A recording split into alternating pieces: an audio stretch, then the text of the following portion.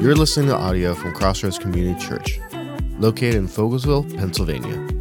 If you want to learn more about C3 and what it is about, you can visit us at c3lehigh.com. And now, for today's sermon. Everybody still love Jesus? Amen. How many of you are expecting great things tonight? Amen. Amen. Would you make Pastor Tim Enloe feel welcome as he comes to give us the word tonight?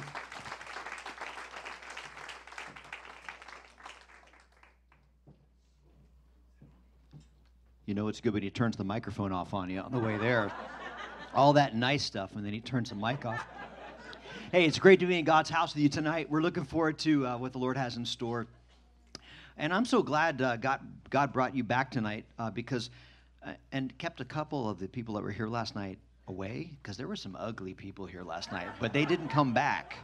And it was my prayer, God, just bring the good-looking people back. And he answered my prayers, all right?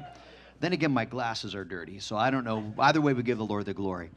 We're looking forward to good things from the Lord. Tomorrow morning, how many come to church on Sunday morning? All right? And so tomorrow morning, we're going to be talking about opening up our lives to the Holy Spirit in brand new ways, and are going to really be experiencing his power and presence. And then tomorrow night, is it at 6 or 7 tomorrow night?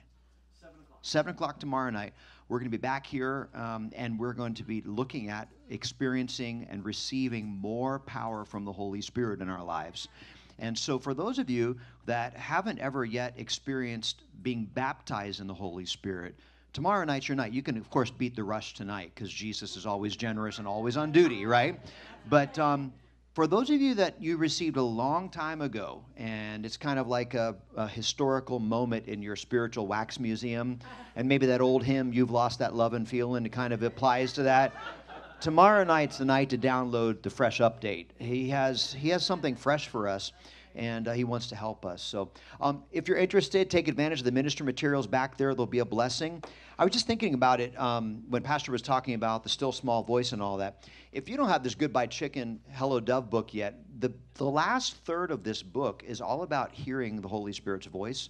And it really kind of dovetails. It's different material than I'm sharing last night and tonight, but it really dovetails and hones down what to expect, how you know if it's God's voice, how to sort through some of those things. Really, really helpful.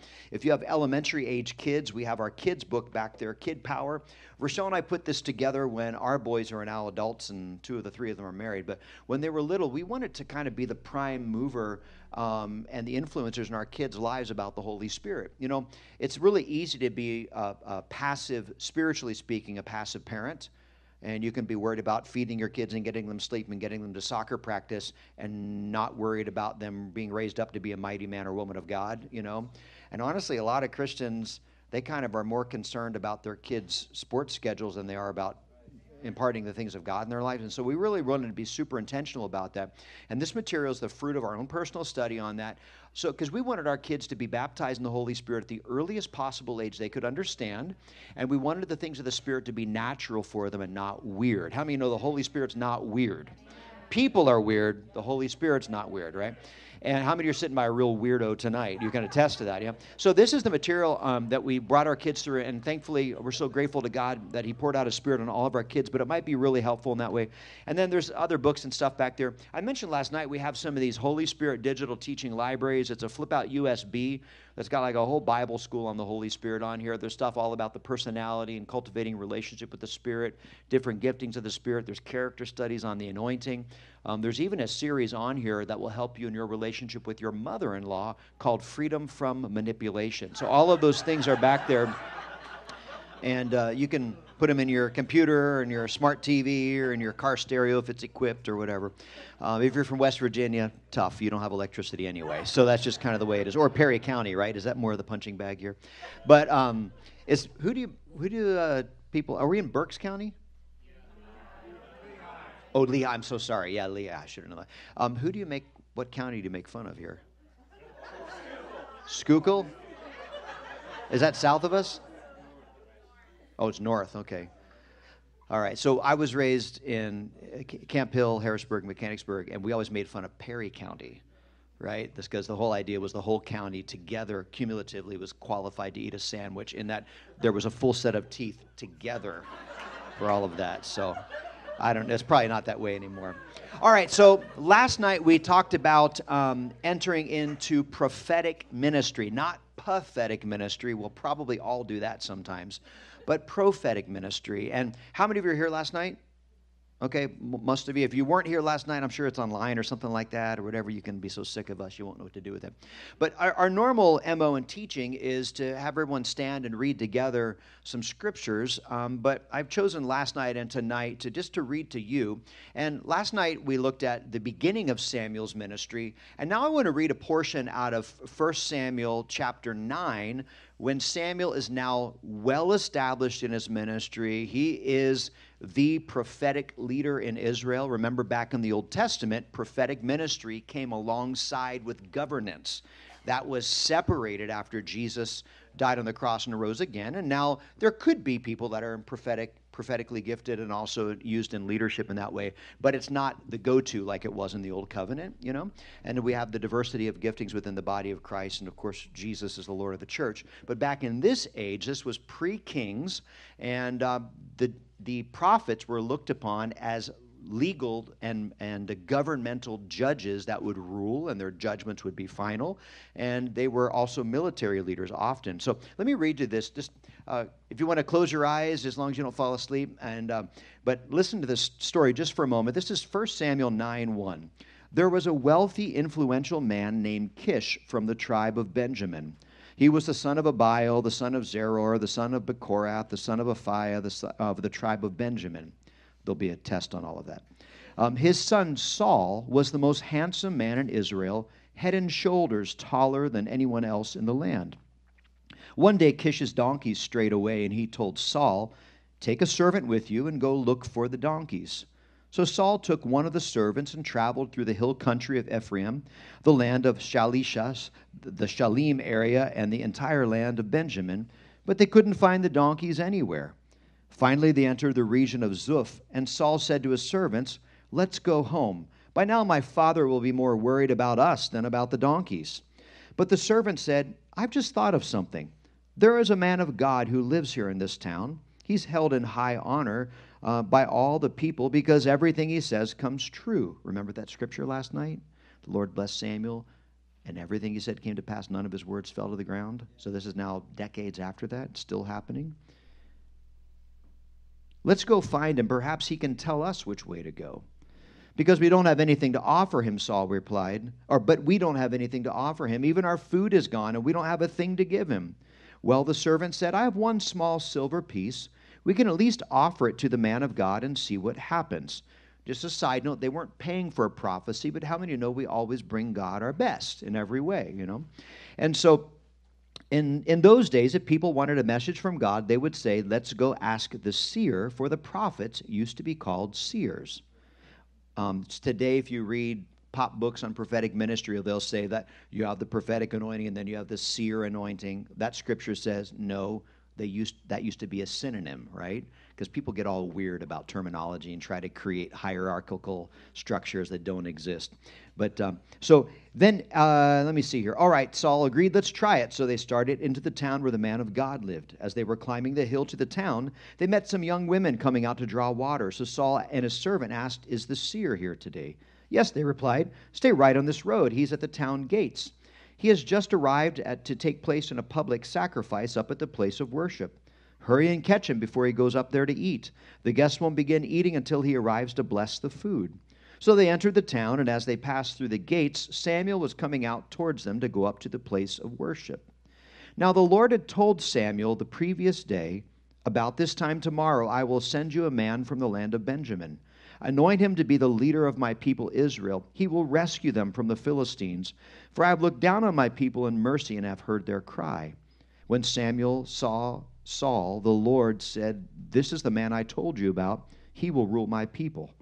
Just then Saul approached Samuel at the gateway and said, "Can you please tell me where the seer's house is?" "I am the seer," Samuel replied.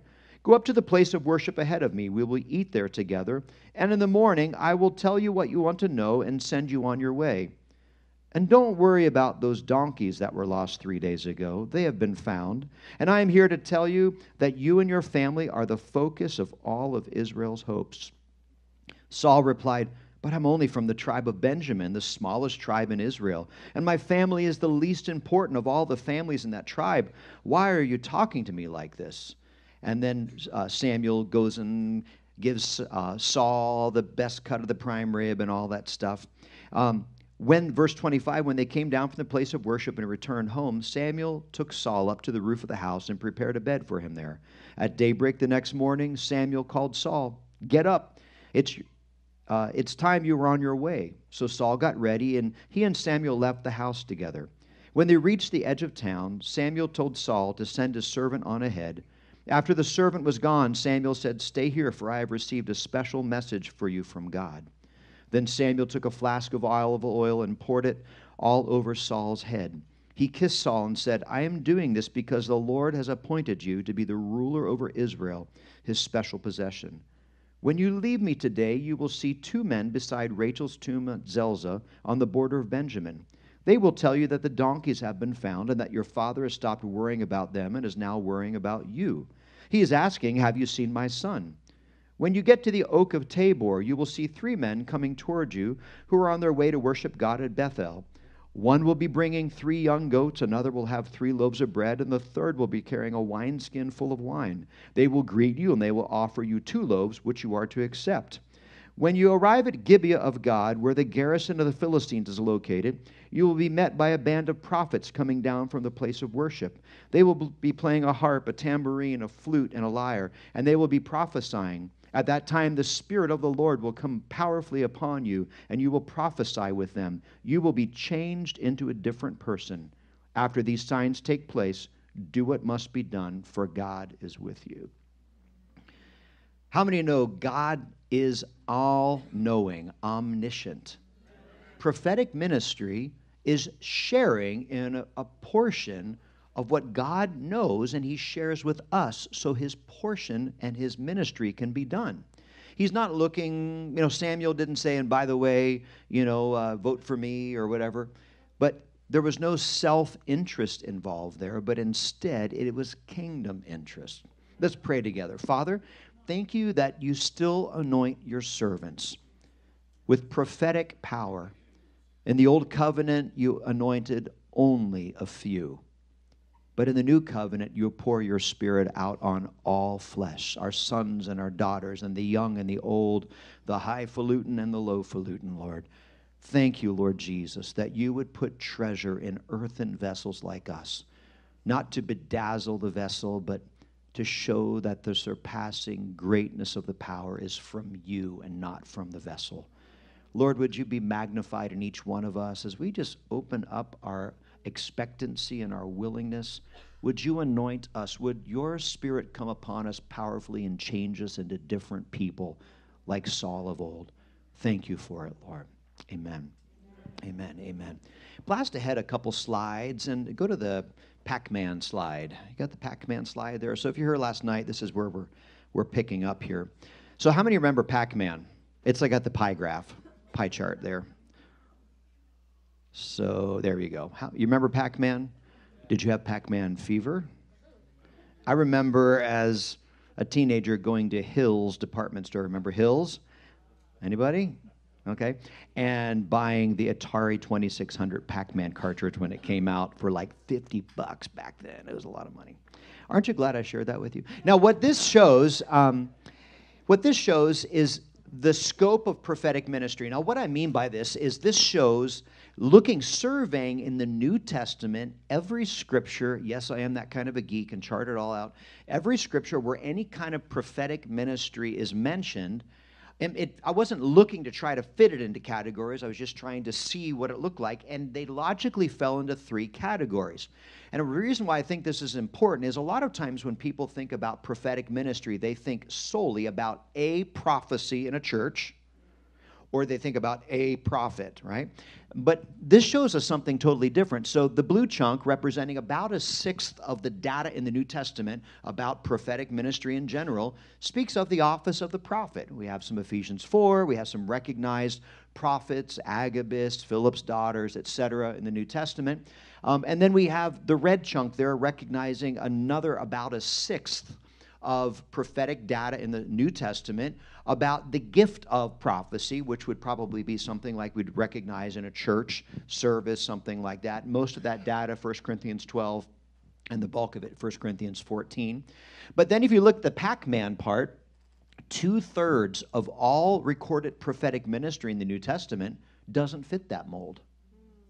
Because most people go, well, I can't prophesy because I don't know all the Elizabethan words, or because a lot of times those people that kind of do that are a little distemperate, and, they're kind of angry. Because how many know God's mad? So you got to be angry about it, and you got to do all these political prophecies. I'm just telling you, if you are around people that use a prophetic gift to prophesy political things rather than the kingdom of God, that should be a major red flag. Now, God can do those things, but that's exceptional. And what we find a lot of people setting themselves up for personal platform with the itching ears kind of stuff, going, hey, our candidate or their candidate and all this kind of stuff. But the prophetic ministry is all about God loving, building up his family, and welcoming people in. It's about God's kingdom, not earthly political systems in essence. Again, that can be done, but it's really peripheral. So if that's the only thing they're doing with it, that's a huge red flag, right? So, but it's inspired speech, just God guiding your words without being a braggart, but just recognizing the goodness of God in your life. How many of you have ever sensed a time when God's really guided your words as you've talked to someone? Hold up a hand as a thanksgiving to God, right? Matter of fact, there's been some times when afterwards I kind of take some notes on it because it was really good. These are thoughts I've never had before, but first time I had them was after I heard myself speak them. You know what I'm talking about? I go, hey, that was really good. This is prophetic ministry. And you didn't have to stop and to go into a trance and drool and, my children, and your way into all this stuff. This is just normal ministry. In fact, if you look from Genesis to Revelation, you will find the most common empowering activity of the Holy Spirit is prophetic. He is revealing things to us and guiding our words. So this is not some strange thing. Oh, this is not my gift. This is the usual way. Why? Why would communication be such a big deal to God? He's wanting to get the word out, right? And he's a father. He wants to speak to his kids. He's not just like he cares about you until you get into the kingdom and then who cares. He wants us to grow and be built. And all of this is super relational. So inspired speech, witnessing, preaching, teaching, that all fits into there.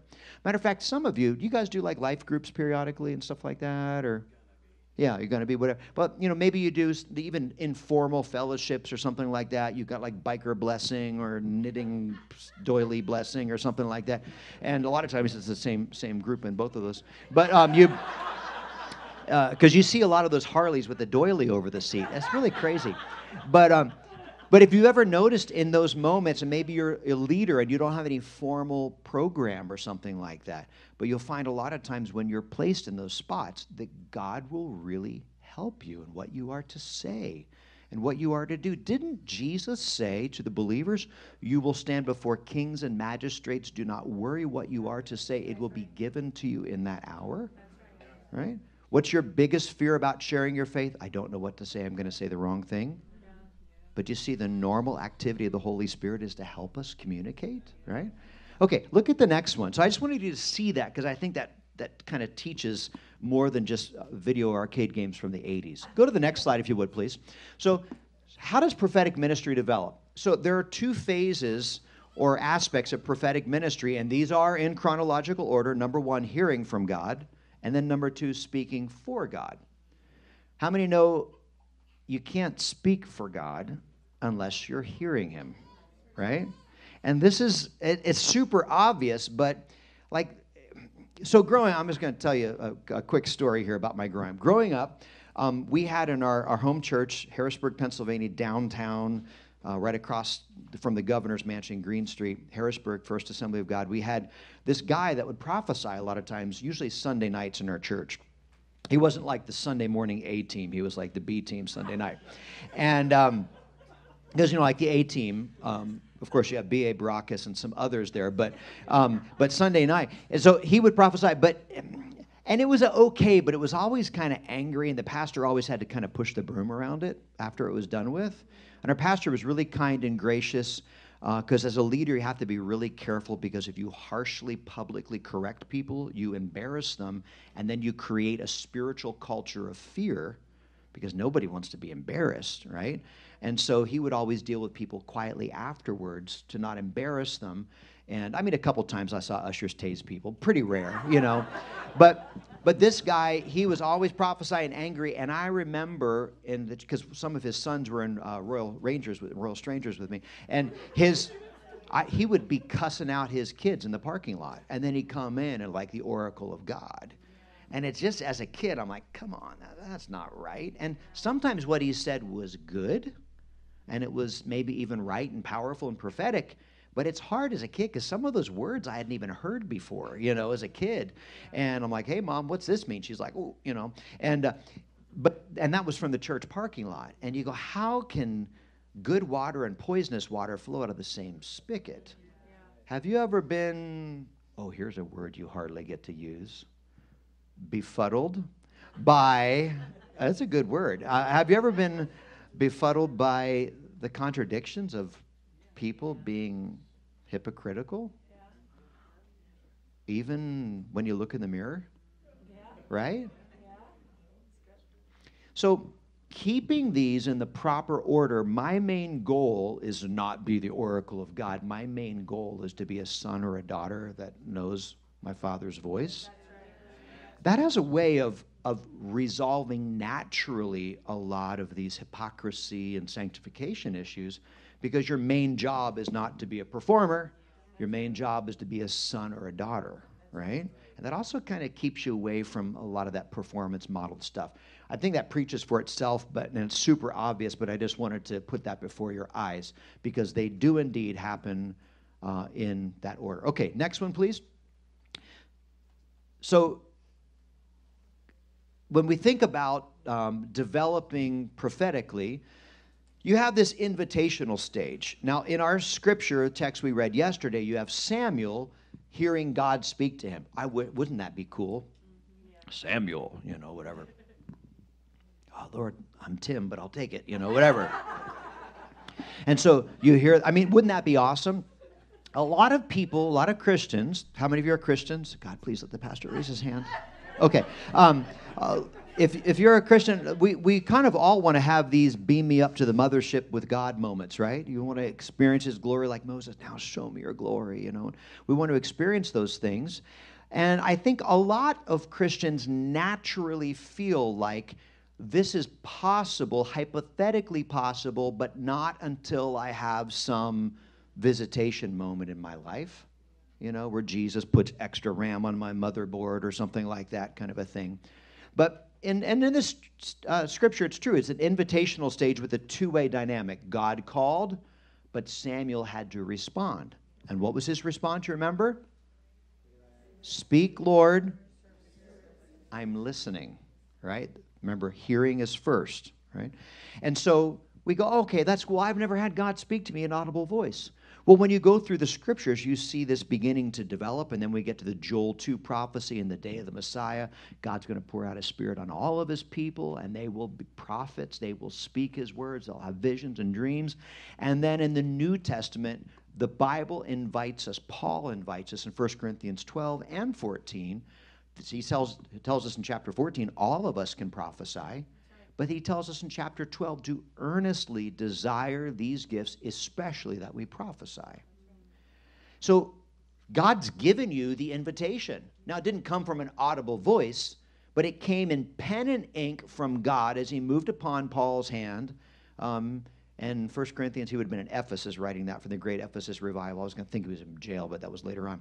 But seems like everybody in the Bible God ever used did some time, so that might be good.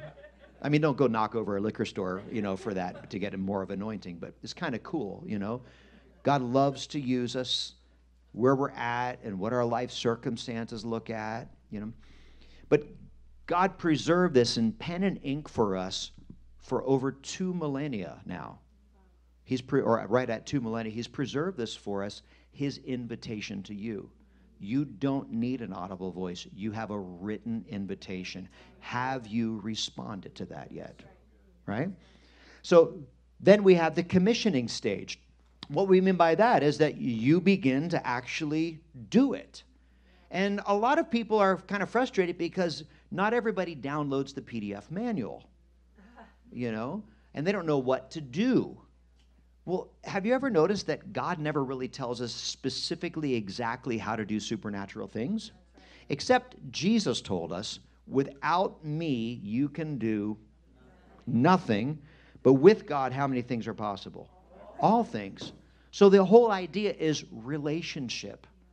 And so many people are paralyzed. They won't do anything. They won't step out and try, so to speak, because they're looking for a recipe to bake a spiritual cake rather than drawing near in relationship. All the how-tos come from drawing near in relationship. You will never feel fully satisfied that all of your questions are answered before God will use you. That's not how he works.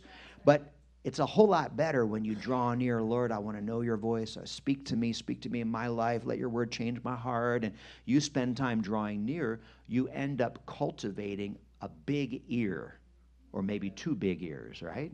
How many want to be a spiritual Dumbo the elephant, right? Okay. And so big ears, and you begin to develop that. And so that doesn't come from me trying to read every book on being prophetic, going to every conference, having every prophetic person smack their empty hand on my empty head, drinking lots of noni juice and taking ginkgo biloba. And there's all this weirdness people do, you have to draw near. It's all relationship. It's sonship and daughtership that God is looking for in this commissioning stage. And then the maturation stage, which biblically lasts exactly 7 days, and then you're fully, permanently mature, right? How long does the maturation stage last? Your whole life. And if you've ever been around people that are used prophetically, I was actually talking with a mentor of mine earlier this afternoon, and he reminded me of something I thought was really, really fun. But have you ever been around someone with really wretched body odor? Well, actually, how many of you are presently having that experience? Okay, you're too nice here. So have you ever noticed usually the only person that can't smell the stink is the one that is odoriferous, right? I got some good words tonight, man. I was firing on all cylinders. But have you ever noticed that? The only one that can't smell the stink is the one that stinks? And this is kind of the way with spiritual pride. A lot of people that begin to get used of God, they stop going back for manufacturer periodic maintenance in their own life. And so then that's how you can have someone that's, just say, used prophetically in a church, that it's like the same thing every week. And it's, how many know God doesn't play a lot of reruns, And so, manna's not like, microwave, the frozen bread again from last week that was left over. And so you find people, or you find the anger in it all the time and the nasty in it, rather than to exhort, edify, and comfort. It becomes oppressive, and then nobody recognizes my gifting. These are people that have gotten in a scenario where they have abandoned the maturation stage. They're not going back afterwards, the post-game wrap-up. Man, if you want to grow really fast in the anointing, whenever you think on any level that God has used you, set aside 5-10 minutes, get alone in prayer and go, okay, Lord, here's what I thought, here's what I felt, here's what I did. Show me what was me, show me what was you. How can I be better next time?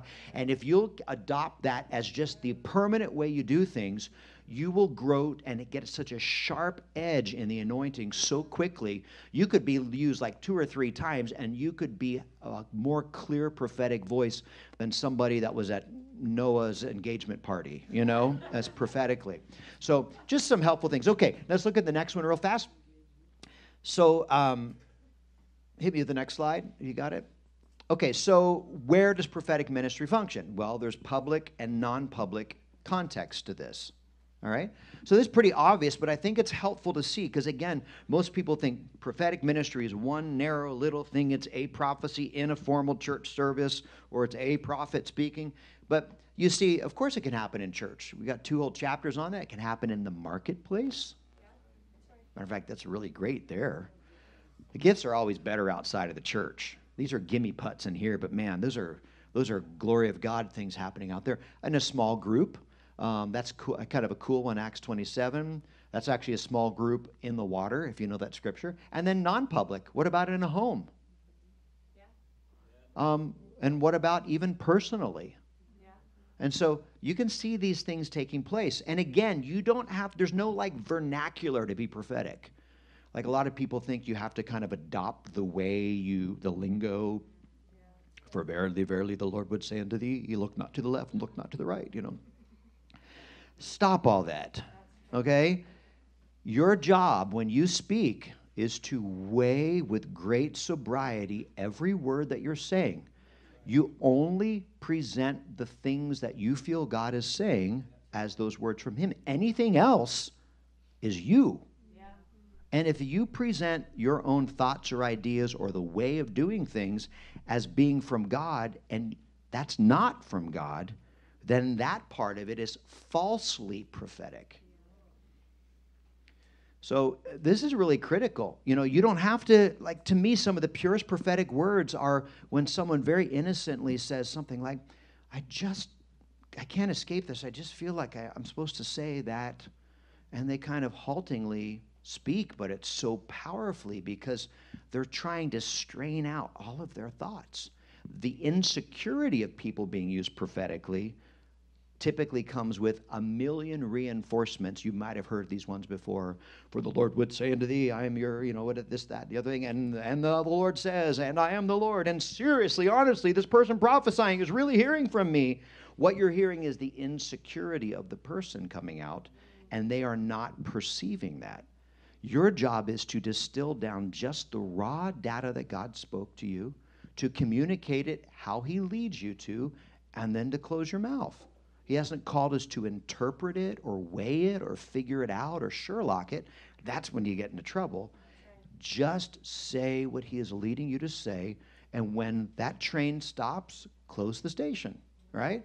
And what that does is that protects everyone around that's receiving that prophetic ministry from our own faulty worldviews and assumptions and ideas.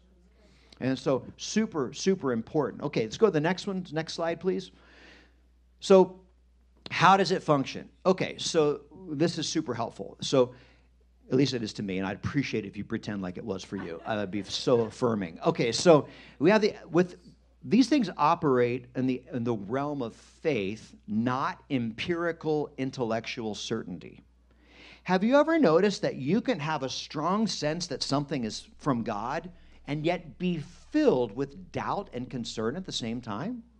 How many of you have ever felt that tension? Guess what? That's normal. Turn to your neighbor and say, you're normal. It's the first time they've ever heard that their whole life, right? So the reason why is because the Holy Spirit is prompting you with a spiritual prompting, but you are processing it and weighing it with your intelligence, right? So that's not bad or wrong. It's actually kind of normal. And you can have intense spiritual certainty. I know God wants me to do that. But then your spiritual risk management department in the back of your head says, that's not wise or prudent, You haven't been on a 40-day fast. And did the Lord send that to you in triplicate, notarized FedEx, And because your brain is the reason why you're alive right now, to a large extent. Because it preserves you and prevents you from doing things perceived as dangerous. And that's part of that reflex in there, like, I don't want to put myself out there. I don't want to violate social order. I don't want to put myself out there to make a mistake. But you're getting this intense spiritual prompting inside, hey, you need to go to talk to somebody. They're at the grocery store right there. They're right in front of the rutabagas, which sounds Pentecostal. They're right over there. You need to go talk to them, right? And you're like, well, I don't know what to say. But you can't escape that sense, but your brain is saying, you don't know what to say, you're going to mess it up, there's probably someone more spiritual in this wise market, there's, on and on and on, and you haven't been on a 40-day fast, you haven't memorized, all of the books of the Bible, you only have memorized the book of concordances right now, and so, you just got to get going. That's easy because it's alphabetical, but you're struggling with this, right? And so you feel these tensions and these conflicts. That's not because there's a spiritual issue there. It's because your brain is trying to protect you from making a mistake or from doing something it perceives itself to be uncomfortable. right? Listen, the supernatural is uncomfortable. Doesn't mean that anything uncomfortable is the supernatural, but you just have to understand God always calls us out of our comfort zone. Because if it's something you could do, you could just do it. But he wants to partner with us so that his glory comes through in this way. So here's how you weigh these things when you have these conflicts inside. Number one, does what I feel God wants me to say, does it conform to God's word? Listen, if you don't read your Bible, don't try to be prophetic. You will make all kinds of mistakes. If you don't know the word of God, you're gonna do all kinds of crazy things, right? Then number two, you look in your life and you go, hey, have I been faithful with some consistency in the word and prayer? This doesn't mean that, oh, last week I skipped one day, so now. But how many know just being faithful with prayer in your devotional life will give you a stronger sense of your ability to discern the voice of the Lord? Plus, honestly, if you're not being faithful in the word and prayer, then being prophetic shouldn't be your concern. Being a son or a daughter should be your biggest concern, right? And getting into that. So there's a lot of people that, like the old illustration from Bob Mumford eons ago was, you ever been out in the garden working in a hot summer day and you're thirsty and you're all dirty and you don't want to go inside and bring the mess inside, so you crank on the spigot and you get yourself a nice refreshing mouthful of hot rubber hose water? The problem is not that it's not chemically H2O. The problem is that it's picked up the flavor and the temperature of the conduit it passed through. And so a lot of people want to be prophetic, but their conduit hasn't been transformed personally, so they blow hot rubber hose water over everybody for a while, until the water runs fresh.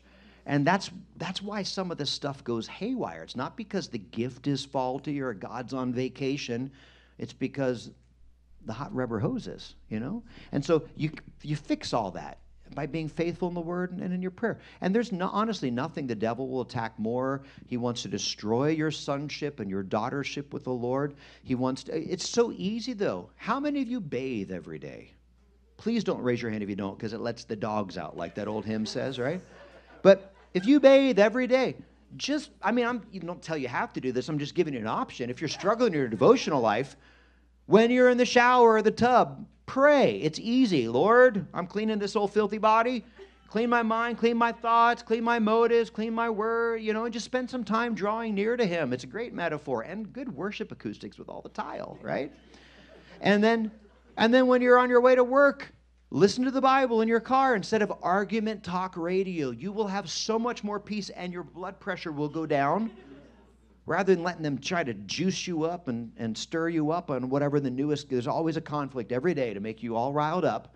Why not get to work with the Word of God in your heart? It will actually change lives and makes a difference for eternity, And so, but what happens with that then when you're in those environments, when you're getting those promptings, you're able to discern that voice and step out more in confidence because you have positioned yourself closer to the speaker, right?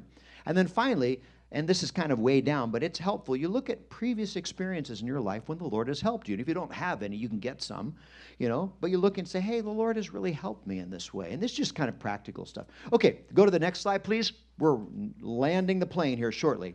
So this to me is so helpful. And honestly, this is a huge question. Some people say, well, how is it? Because people kind of function differently prophetically. I know some people, and this is kind of something that happens for me. It hasn't happened for this weekend, but usually when I'm preparing messages ahead of time in study, I will be praying and saying, Lord, is there anything specifically you need me to know or do in this service? Way ahead of time, month ahead of time. And a lot of times I'll just put it in the notes on the side, and that way I have a month to pray about it. And I've found when I do that, I've had, not bragging because it's all the Lord, but I've had things where like, I just feel like, lupus or something like that comes up. I write lupus down. I don't have any idea anyone at church has lupus or anything like that, but I have a month to pray about it, and the more I pray about it, either it will become very unimportant, and I know it's just my brain, or it'll become very clear and very urgent, and then the more I pray a lot of times, the more details will come up. Julie has lupus, and then she's going to wear purple pants, and she's also concerned about her uncle, who has rabies or something like that, And so I will keep all that, and I'll keep that in my notes. And there are times when I'm preaching, because I keep my slides on my phone, although I've not been referring to them tonight, but I'll keep my slides of my phone, and I'll have it written down on the bottom of that PDF. And when it comes time in that service, I'll look out and I'll see a lady with purple pants. And I'll be like, hey, are you Julie? I mean, I won't do it showboating in front of everyone because that's kind of not my MO. But I'll kind of go to her privately and I'll say, hey, is there a chance your name is Julie? Hey, check this out. Look at this. I did this through prayer. I mean, I didn't do this, but God prompted me through. Do you have lupus? And does your uncle have rabies? And, you know, all of a sudden the snot and goo begins to flow. And, hey, let's pray. And it's a sign to them. Now, some people go, well, how can you write that down ahead of time? The Holy Spirit only moves like lightning spontaneously. But look at the life of Samuel. This is the chronology of the prompting. So, yeah, he can do it totally ahead of time. 1 Samuel 15:16. How about chapter 9 we read tonight? God had already spoken to Samuel. Tomorrow you will encounter the son of Kish, and you are to say this to him, right? So he can do it ahead of time. He can do it, we would say, spontaneously or instantaneously. But then he also can do it with a combination of both. This is to say that all of our paradigms about prophetic ministry, you're just sitting there in church, and all of a sudden Jesus zaps you, and all of a sudden you stand up and you begin to, you know, this whole idea of it being spontaneous, anytime God moves, it's spontaneous to us because we're on the outside, right? But what I've found is if you go into those things praying ahead of time, you often set up a time for it to mature and develop and for the dough to rise a little bit. You know, you can't choose. It's how God prompts you. But why not go, hey, Lord, Thanksgiving is coming up. And I'm going to have nasty Aunt Susan and, you know, evil Uncle George there. And Lord, would you, you know, and begin to pray into that. Now, you can't make it happen, but you sure can send invitations, right? And you can spend some time with that and write down anything, even if you think it's only 0.05%, it could be God, and pray about it. Lord, is that you? Is that me? Show me. And you will find very naturally out of your sonship or daughtership, you will find very naturally that it will become more important or just very unimportant. You'll know you can erase it. And you just pray about anything that happens, you know. How many times have you been in a church service and you're like, there should be a prophetic word right now, or a tongues or interpretation, or somebody should get healed? You've experienced that before? Why do you think God told you that? It's because he wants you to be on the inner circle. Who's one of the knowers? He prompts us and reveals things to us to activate us to obey and to do those things. And so when you kind of understand this, when you feel that prompting, right away, when you understand this, you go, okay, Lord, what do you want me to do? What do you want me to say? Who do you want me to talk to? How do you want me to pray? Because sometimes prophetic ministry is personal, to be shared in secret place with the Lord in prayer. They're probably in a church this size. We have a whole bunch of intercessors where your prophetic ministry isn't public, but it's in the secret. You pace the linoleum and you speak to the Lord those prophetic things back to him in intercessory prayer, and that's awesome too. And so, you know, this is really important. Hey, don't get all weirded out if somebody speaks prophetically and they pull out a legal pad or something like that, you know, because what that typically means is they've been praying about this for days or weeks, and this thing has tap roots. I kind of get excited when I see it. Now, if it's like you can tell they're on Facebook and they're like going, and your high school was, you know, whatever, you know, that's a different story. But it really is. I think this is super helpful. Okay, let's go to the next slide real quick. Practical helps. Remember, what God reveals prophetically is not everything. Yeah. It's only fragments. So when I was growing up, I was afraid when we had these prophetic people in our church or visitors that would come through that were gifted in that way. I was like really afraid that they were going to, you know, stop the service. I was like 8 years old. You, little Timmy Enloe, God knows that you got mad at your sisters and you took all their Barbie heads and buried them in an Adidas shoebox in the backyard by the birch tree. Probably too specific of a reference. I own it. But I was always afraid of that. I thought they would just know everything. And I just want to tell you, if it is the temptation out of our broken human nature to want people to appreciate us more and to use the things of God to build our own fan clubs. But that's kind of exactly the wrong thing. What did John the Baptist say? Jesus must increase and I must decrease. That's why the way we do things is very important. That's why, like I shared a moment ago, and I'm not blasting anybody who does because I don't know how God is leading them. I just know for me that it's very, very rare if God, when I'm ministering like this, if God gives me a real specific word for someone, I'm not going to go, you back there, stand up, and here's the problem. There's a boil on your left shoulder, or whatever, this kind of stuff, right by the tattoo of Miley Cyrus, whatever. I'm not gonna do that. Although I do feel that's specific about Pastor. No, I'm teasing. But I'm not blasting people who do that. But what that does is that tends to elevate the person doing that, right? And the whole point is that the person that is receiving that knows that they're in the center of God's attention and comfort and care, right? But it can be really a temptation to leverage the things of God for your own gain. So he only ever gives us fragments. You don't know everything, and if you're around someone that puts off that they just know everything, red flag. Doesn't mean that they don't love Jesus or that some of the gifting is not legit. It just means that there's a lot of dirt in their bucket still, right? That God has put the treasure in with. Compassion and humility. So have you ever been around someone involved with prophetic ministry and they leave a wreck behind them? Because they don't have the heart and compassion of Jesus for the people they're ministering to, and they don't operate in humility. I'm going to brag here after talking about humility. So, for whatever reason, I'm just going to say it, I'm an exceptional bowler. Everybody's got skills. It's really crazy. I just never bowl a gutter ball. I mean, it's just right down the lane. As long as those bumpers are up, I mean, it just goes right down the lane, no problem. And you take the bumpers down, different story. But compassion and humility are the bumpers in the lane. They keep you from making dumb mistakes that hurt people. So your main concern, it's actually kind of where you fish to find prophetic ministry, is, Lord, what out of your heart of love are you speaking to these people or to this person? And when you look in that spot, and you're not really concerned about what other people think, you find these things flow supernaturally. Matter of fact, a lot of times it sneaks out. Yeah. And then finally, the purpose, Paul said, is to edify, which is to build, is the verb to build, like you're building a house, block upon block in Greek. And then to exhort, encourage up, and to comfort, calm down.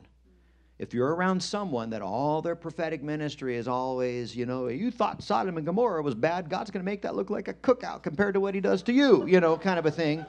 And it's just always harsh, red flag. Because the essence of New Testament prophetic ministry is this. Now, there are rare occasions when God can bring a corrective or a judgment word, but this is the essence. The vast majority of everything that's spoken should be to build up, encourage up, and comfort down and bring comfort.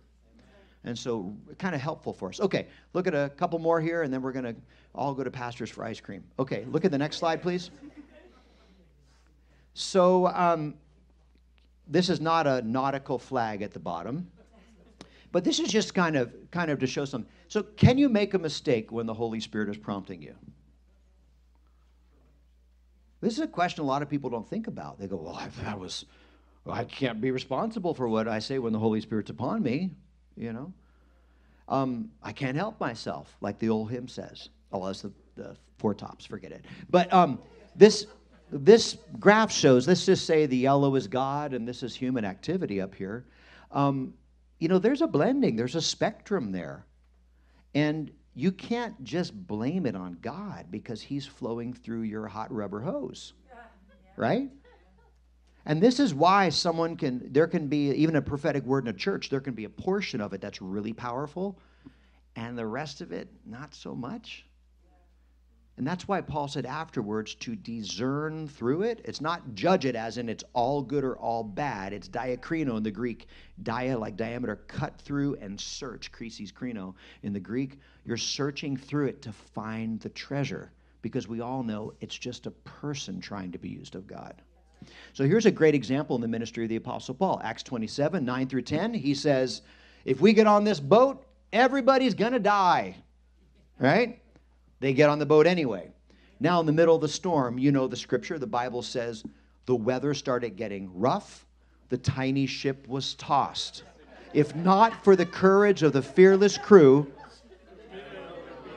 you people know your Bible. Pastor, you've done an amazing job. And he's probably too young to know the reference. You know it. Okay, all right. So, boomer and proud of it, right? Okay, so, but Acts 27, they're in the middle of this a bad shipwreck. It's been 7 days without the light of the sun. They passed cords, divers tied ropes around their waist and jumped over the boat and swam up the other side. And they hoisted them up and with block and tackle they're trying to hold the ship together in this storm. It's so violent. And Paul comes out of the prayer time and says, hey, the God whose I am and whom I serve, he's given me more clarity. Nobody's going to die, but we are going to run aground on some island. Make sure you grab a plank, right? Don't kill the prisoners. Remember that? And so this is interesting because you see the development of even the Apostle Paul tuning in to hear from God. And there's no inclination in the scripture that God changed his mind. Oh, I won't kill you now, kind of a thing. But it just shows that even the Apostle Paul was trying his best to hear from God. And that's why we cut each other slack. Like, there are people that kind of are really closed down to the moving of the Holy Spirit, and they go, oh, they're false prophets, stone them, whatever, But it's not that way. We have a culture where we're trying to grow and learn, and we hold these things very tenuously. When you prophesy, we're not adding it to the Bible. The Bible is the judge of those things. And we understand that it's a human being trying to hear from the Holy Spirit in this way. So we hold it with a looser grip on these things, but when it's properly processed, it can really build up people. Okay, next slide, please. We're so close to being done. Just 8 a.m, we'll be done. Okay, so prophetic ministry can address 3 different time frames. So this is from our scripture tonight.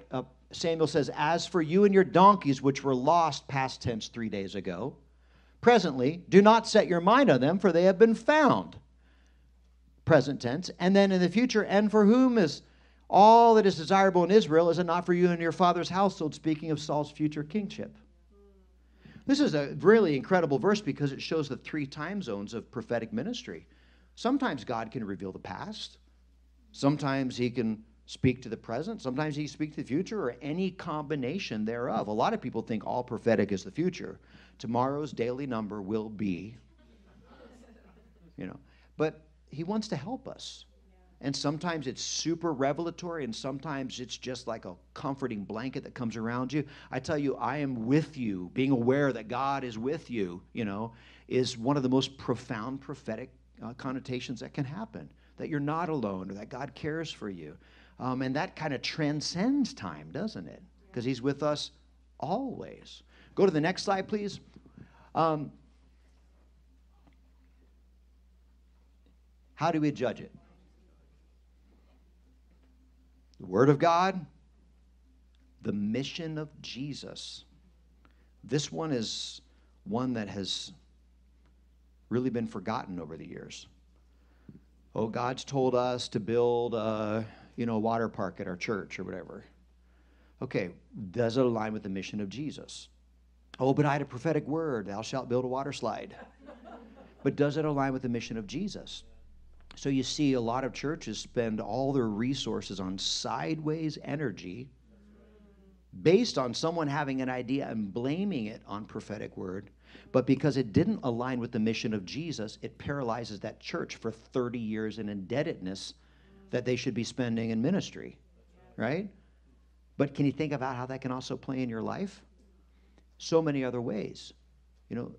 Oh, the Lord's shown me that if I just, if I get all of my friends to buy Herbalife and then all this kind of thing, I'm not, no beef on Herbalife if that's your bag, but whatever it is, blame the other one, Shackley or something like that. But people get all these ideas and they blame it on God, and what they end up doing is alienating themselves from the mission of Jesus in their life because of using prophetic ministry as an excuse to sanctify their greed.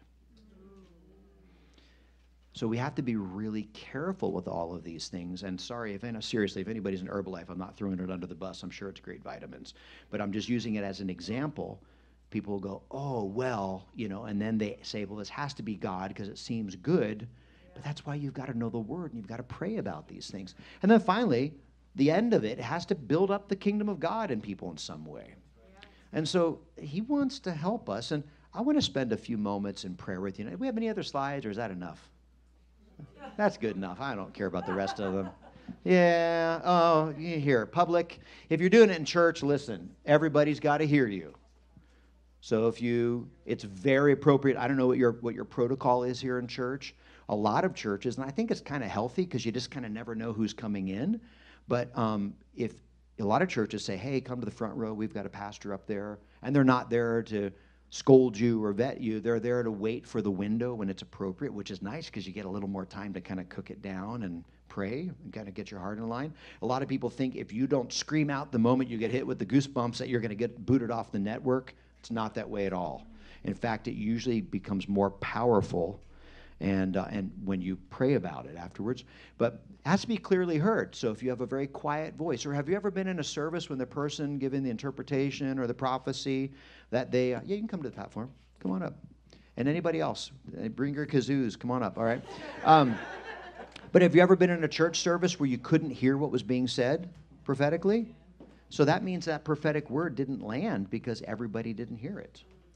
So some important things. It needs to be timed properly. Submit it to the church. You know, it's people, they don't respect my gifting. Well, it's because you have an arrogant spirit. You're there to work alongside the ministry of the church because the church is the organization God blesses in the earth, you know. And then also, too, if you're visiting another church or whatever, you know, you just don't go in with your prophetic gifting. You go to the leader if you feel that word and say, hey, I know we don't know each other, and my name is so-and-so, but I feel that God has spoken something to me. I submit it to you.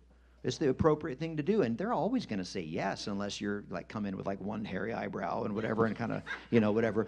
But, and then finally it follows the protocol. So, okay, do me a favor, stand up. That's way too much material, but you made it. Turn to your neighbor and say, you survived that teaching, all right? All right, so do me a favor, stretch up as high as you can stretch. Reach up higher, higher, higher. All right, this is just a stretch. Don't get spiritual yet. Rock up on your toes. Okay, now reach down as low as you can. Plant your hands flat on the ground, and now put one foot straight up in the air, then the other one straight up.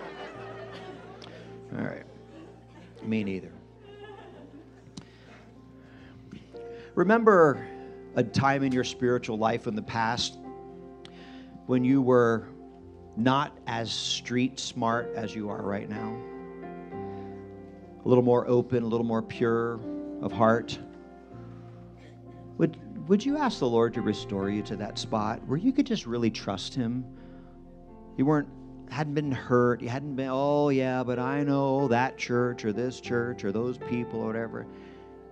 Would you join me just in a moment of prayer and just ask the Lord to restore our childlikeness? Oh, Lord, would you just soak off the barnacles off my hull, Lord Jesus?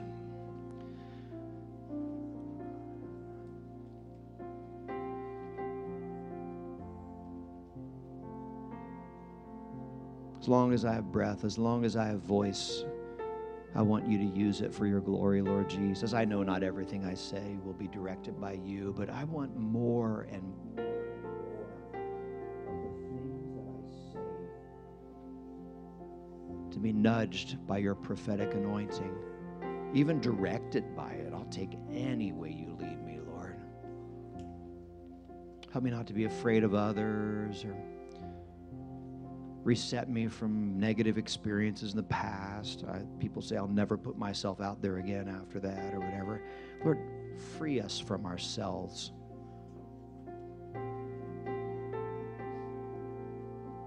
I open myself to you, Lord Jesus.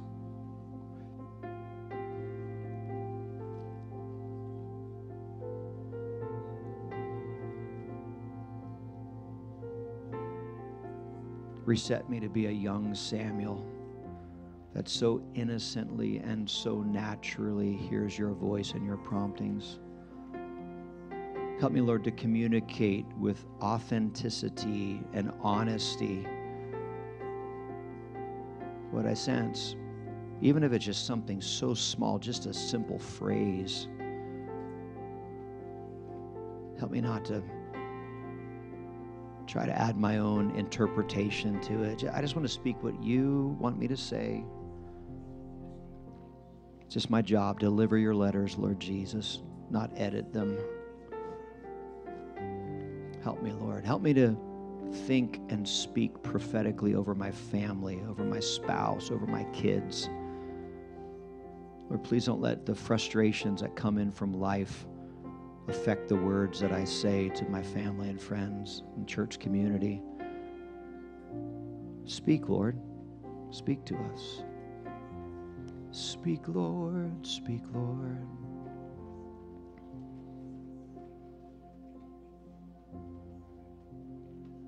I welcome you, Jesus.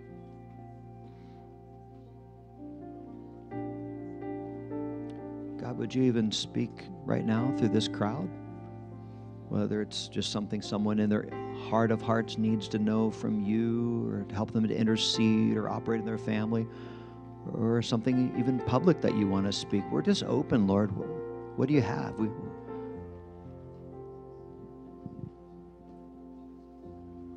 Bubble up, Holy Spirit.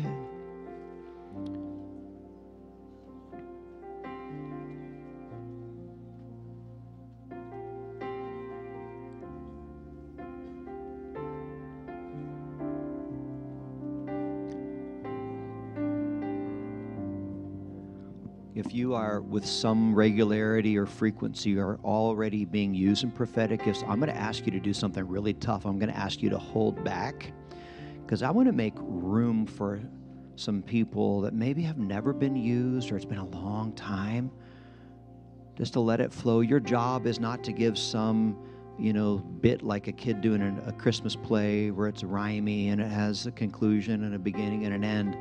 But your job is just, maybe God would give a phrase, or maybe be something simple like, I feel like we're supposed to pray about this need, or this missionary, or whatever it might be, or this scripture is very important to me right now. And I just want to give time for maybe 5, 6, or 7 people just quickly, just to allow the Lord to flow through them prophetically. I know it's already happening. I can feel it in my spirit. Some of you are feeling it bubble up, but it's like it's in a foreign language to you. That's okay. God does that to make you want to draw near. Draw near in relationship to Him, and it becomes clearer. Yeah.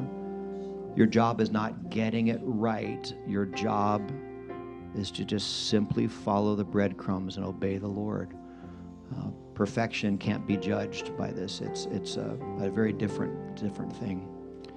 Holy Spirit, would you just bubble up even right now? Would you edify, exhort, and comfort your people? Shine your light and love, Lord. Thank you, Jesus. Thank you, Jesus. Thank you, Jesus. Thank you, Lord. Thank you, Lord.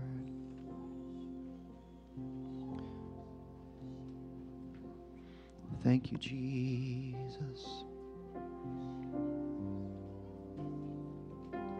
Some are already starting to feel a bubble up. Just take a moment and kind of pray through it. You may just have even just one word, or just becoming important. Just take some time and pray through it.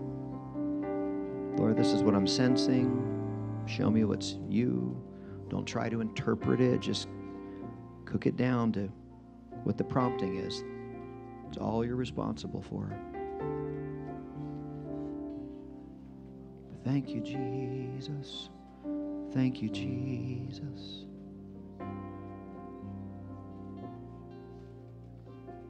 Thank you, Jesus.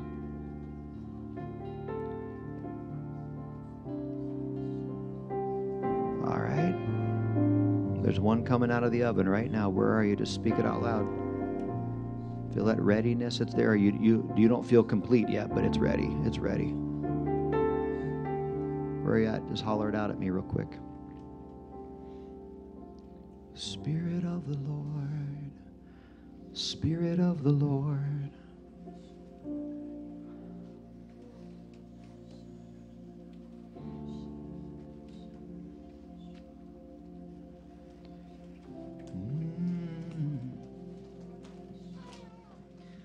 Just very simply, I just hear the Lord saying, I'm going to open up your ears in this season. Come to the inner room. How many would just receive that? You want God to open up your ears. You want to come to that inner place and hear. Would you just pray that for us? Yeah? Sure, Father. Lord, we love you. We're so hungry for more of you, oh God. Lord, we're ready for a move of you like we've never seen in this generation, oh God. But we know it starts in the inner room, oh God. It starts with relationship with you. So, Father, we accept that you want to open up our ears to hear you, Lord God, to move and to minister in the workplace, to move at Weiss, to move in the bank, to move in our homes, oh God, like never before. But we know it starts in the inner room. So, God, sanctify us, purify us, oh God. May we be men and women on our knees, waiting to hear with our spiritual ears, to hear what it is that you are saying to us to do. May it not be of ourselves, of pride, God, but may we be obedient to everything you are telling us to do in this season. Lord, we receive it in Jesus' name. Thank you, Jesus. Thank you, Lord. Thank you, Lord. Let's just analyze, stay in the Spirit, but just analyze for a moment. Do you see how that word brought some living passion inside of your heart? And you see how when we prayed about it, everything inside of you just said yes to that, individually and corporately, to the edification that comes from that. So this is the beautiful thing. It didn't have to be 45 sentences and some, Elizabethan English, but it brought power and it stirred us and exhorted us. Is there another word? I don't know what God has. We're going to pray for healing and stuff in just a moment, but someone else? Someone else? Going once, going twice? Yeah. The Spirit of God has been tugging on my heart. Philippians 3:10. Paul, known who Paul was, and yet he cried out, I want to know you more. I want to know you more. And it kind of speaks to my heart, to my spirit, that there is the more. And God is saying, ask me. Ask me. Ask me, and I give you the more. Father God, Lord, Paul, dear God, cried out, I want to know you more, dear God. And Lord, you got the more for us. And Father, we are holding back from you, dear God. Help us not to be content where we are, dear God. But Lord, to get all the more, dear God. I'm asking you in Jesus' name, Father. Lord, move upon our hearts, move upon our spirit, dear God. Lord, to receive the more, dear God. In Jesus' name. Beautiful, beautiful. Thank you, Lord. Provoke us with hunger, Lord. Provoke us with hunger. Lord, I just feel led to just pray for every person in this room to have a blessing upon their devotional life, upon their own Shiloh, Lord. I pray you'd stir new spiritual appetites for the word and for prayer. Thank you for it, Lord. Thank you for it, Lord. Thank you for it, Lord. Yeah. Ooh. I just keep hearing over and over, the room you make for me, I will fill. Ooh. Thank you, Lord. The room you make for me, I will fill. So I just say right now, God, anything in our lives that's not of you, God, take it out and uproot it right now in the name of Jesus. God, tear down every distraction. Tear down every idol that we've placed before you, God, and let us just make room for you, God. Your word says that if we diligently seek you, we will find you.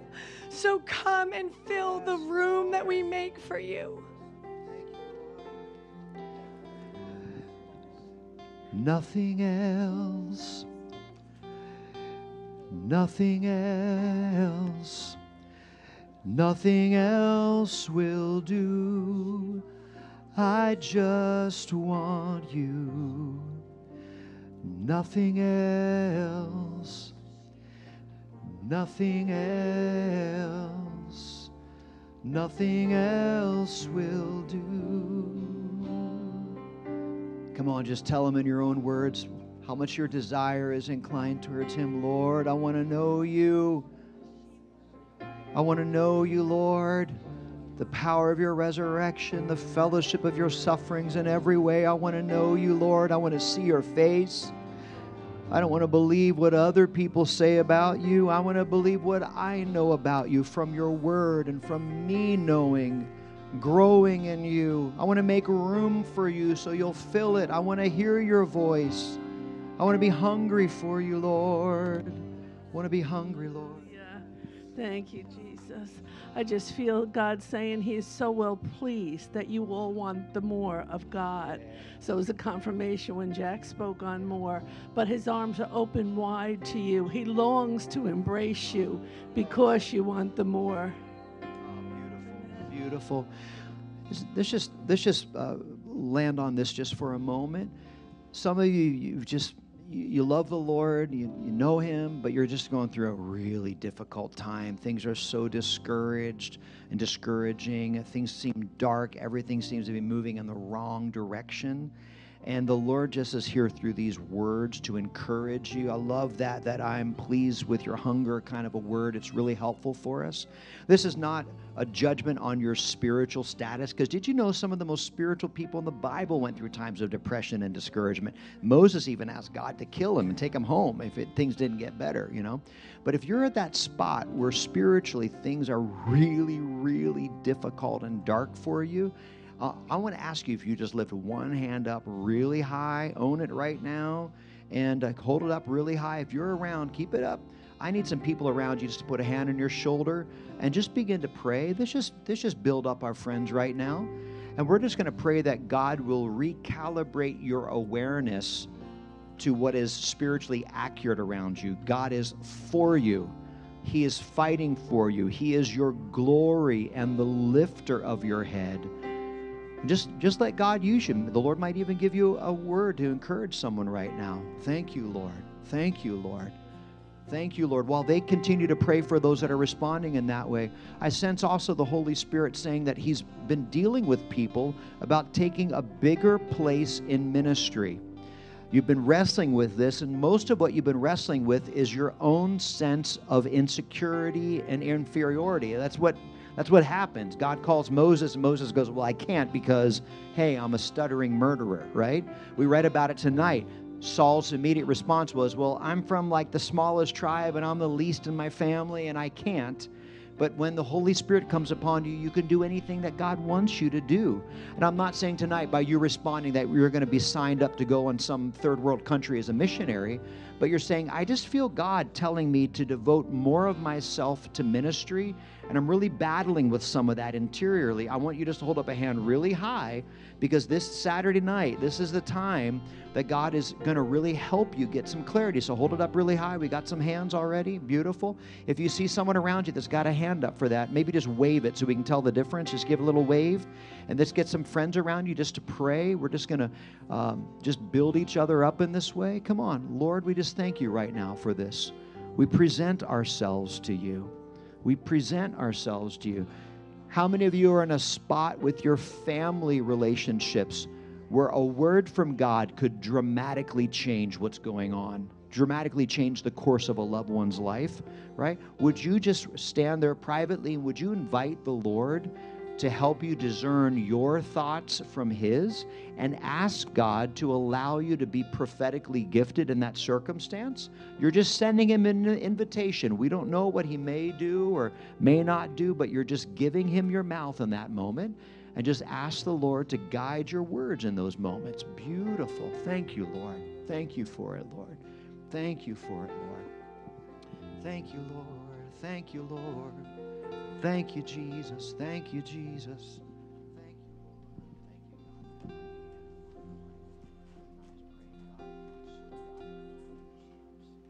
you for it,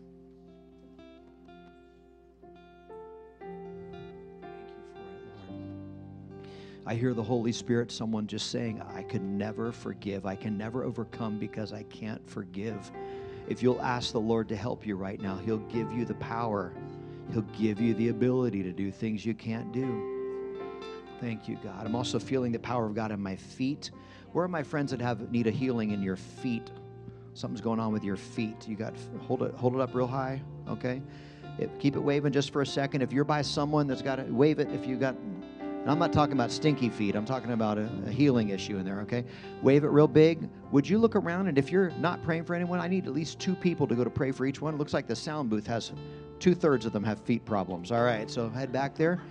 Listen, the feeling that you have right now, like I want to go pray, but I don't know what to do, that's the way it's supposed to be, right?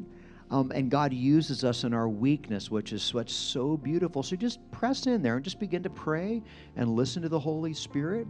Lord, we just pray right now, Lord, that you would just send a wave of healing across this room, that you would just strengthen us, Lord, strengthen all of my friends. Lord, I pray if anyone is battling with a real critical issue, Lord, God forbid even a terminal one in this room, God, that you would most urgently send your healing grace to their bodies right now, Lord.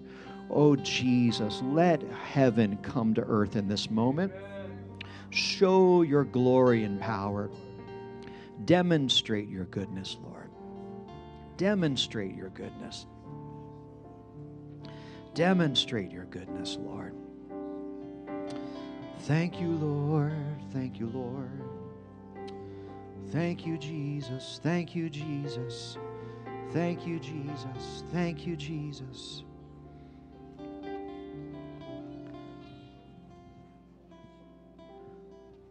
Thank you, Lord. Thank you, Lord. Thank you, Lord. Oh, God, help us to hear you. Help us to hear you, Lord. I'm going to give place for just one more prophetic nudge inside. Going once, going twice. I know Pastor's got something to say. We'll give it to him in just a second. Anyone going once, going twice? Sense that nudging inside? You sense how everything in your brain wants to hurry up and get this over with but everything in your spirit wants to build a tabernacle here in this kind of a moment, right? So you can kind of perceive the difference between your thinking and your spirit, your brain and your spirit. Again, your brain is not bad, but you got to give some room for Steph, the Holy Spirit to stir you. Yeah. I saw your hand. I see that hand. I see that hand.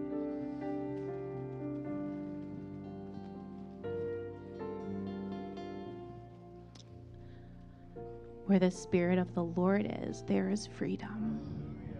And that's all I heard him saying is freedom and freedom and freedom and freedom. And I don't know the chains, and I don't know where you're hiding, and I don't know the weight, but I know that he does. And I know that he sees it. And he has just freedom for you. Thank you, Lord. You're not forgotten. He cares about you. The enemy wants to isolate you. That's how he tries. You're the only one. Nobody will understand. That's not the way the kingdom of God works. He is here to help us and fighting for us. Praise God. Good word. Good word. Good word. Wow. Pastor, I'm going to let you lead since you're the leader here. And it's 11 o'clock at night, but that's all right. In Newfoundland. But I'm excited about tomorrow. What a great group. Plug your ears for a minute. What a great group this is. Man alive. You told me they were terrible.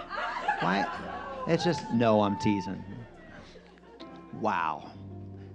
As an outsider, I just want to say there's something special happening here. You can tell it. It's not just excitement, but it's openness. And a lot of people spiritually are too afraid to make mistakes to actually be used of God. I don't perceive that here. But you're also not kooky either. Now there's a couple kooky people here, but because I'm here. But do you feel that? Do you feel like God's stretching you a little bit? And as long as you stay in relationship and stay devoted to the Word, everything goes well. You know, and this is a good spot to be in, a good spot to be in. Amen. Before we sing this bridge, I just want you, can I challenge you, church, congregation, what you experienced last night on Friday night? awesome? What we're experiencing here now on Saturday night, incredible. Bring this tomorrow morning. Bring this Sunday mornings. Bring this hunger and this expectation to Sunday morning. Bring this expectation to your workplace. Bring this expectation with you tonight. Don't leave it here. Take it home with you. Carry it with you. Amen, church? Would you join me in just praying? Because I know, it's nice to say, but how many of you know, there's a realness to this? I know some of you are like, Pastor, that sounds great. You haven't seen the people that I work with. They are heathens. Let's pray about it. Amen? Let's seek His strength. Amen? Would you do that with me? Before we sing this bridge, it just says, I just want you, because I can't think of a better way to end this service than just saying, Jesus, we're still running after you. We still just want you. Amen? Would you join me in that prayer? Would you just begin to extend your hands towards heaven? And I'm not going to lead us. These are your words. Whether it's difficulty bringing this kind of expectation that God is going to lead you divinely to your home, or that maybe it's difficult to believe that God is going to lead you divinely in your workplace, whenever the Holy Spirit is impressing on your heart, whether it's maybe if it's Sunday mornings, maybe you're showing up on Sunday mornings and friend, you're tired because you're showing up on empty, and we're looking to Sunday mornings to be our life support, but God wants to raise you up on Sunday mornings where you show up with great expectancy that's contagious. Whatever area He's laying on your heart, would you just begin to circle prayers around that?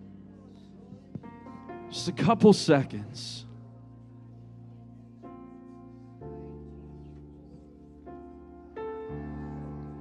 Jesus, come on, church, stay in it, stay in it. Couple more seconds. Grow in that boldness that Pastor Tim talked about. The Lord gave you a mouth to use prayer. It is insinuated in the word prayer that you are verbalizing your conversation with God. A couple more seconds. Lord, would you go before us in our homes? Would you go before us in the workplace? Would you go before us in the market? Would you go before us at the gas station? Would you go before us in the public school system for parent-teacher conferences? Would you go before our children? Jesus.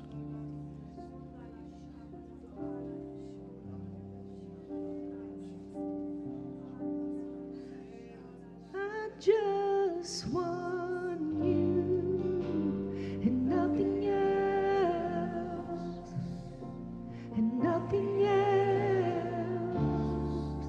nothing else will do. Come on, that's our declaration tonight. I just want you and nothing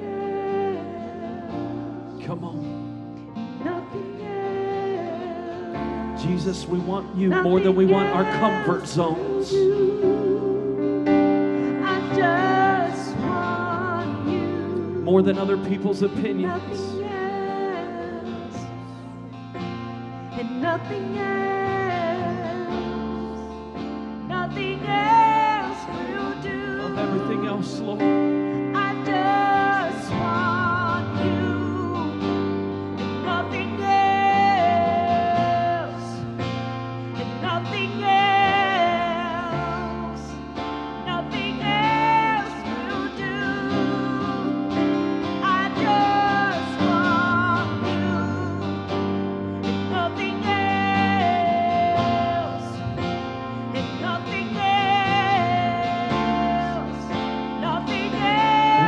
I'm caught up in your presence. Caught up in your presence.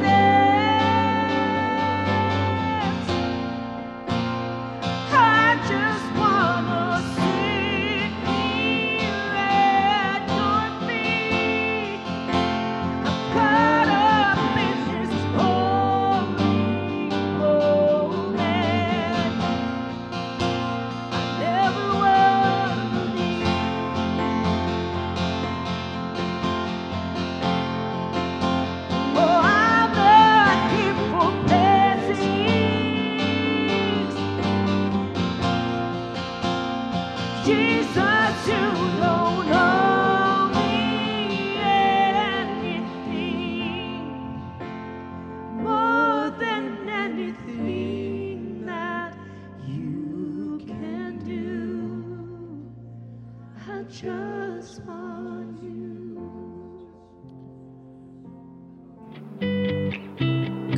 This has been an audio recording from Crossroads Community Church. If you'd like to get in contact with us or learn more about us, you can follow us on social media at C3 Lehigh or email us at info@c3lehigh.com. We'd love to hear from you.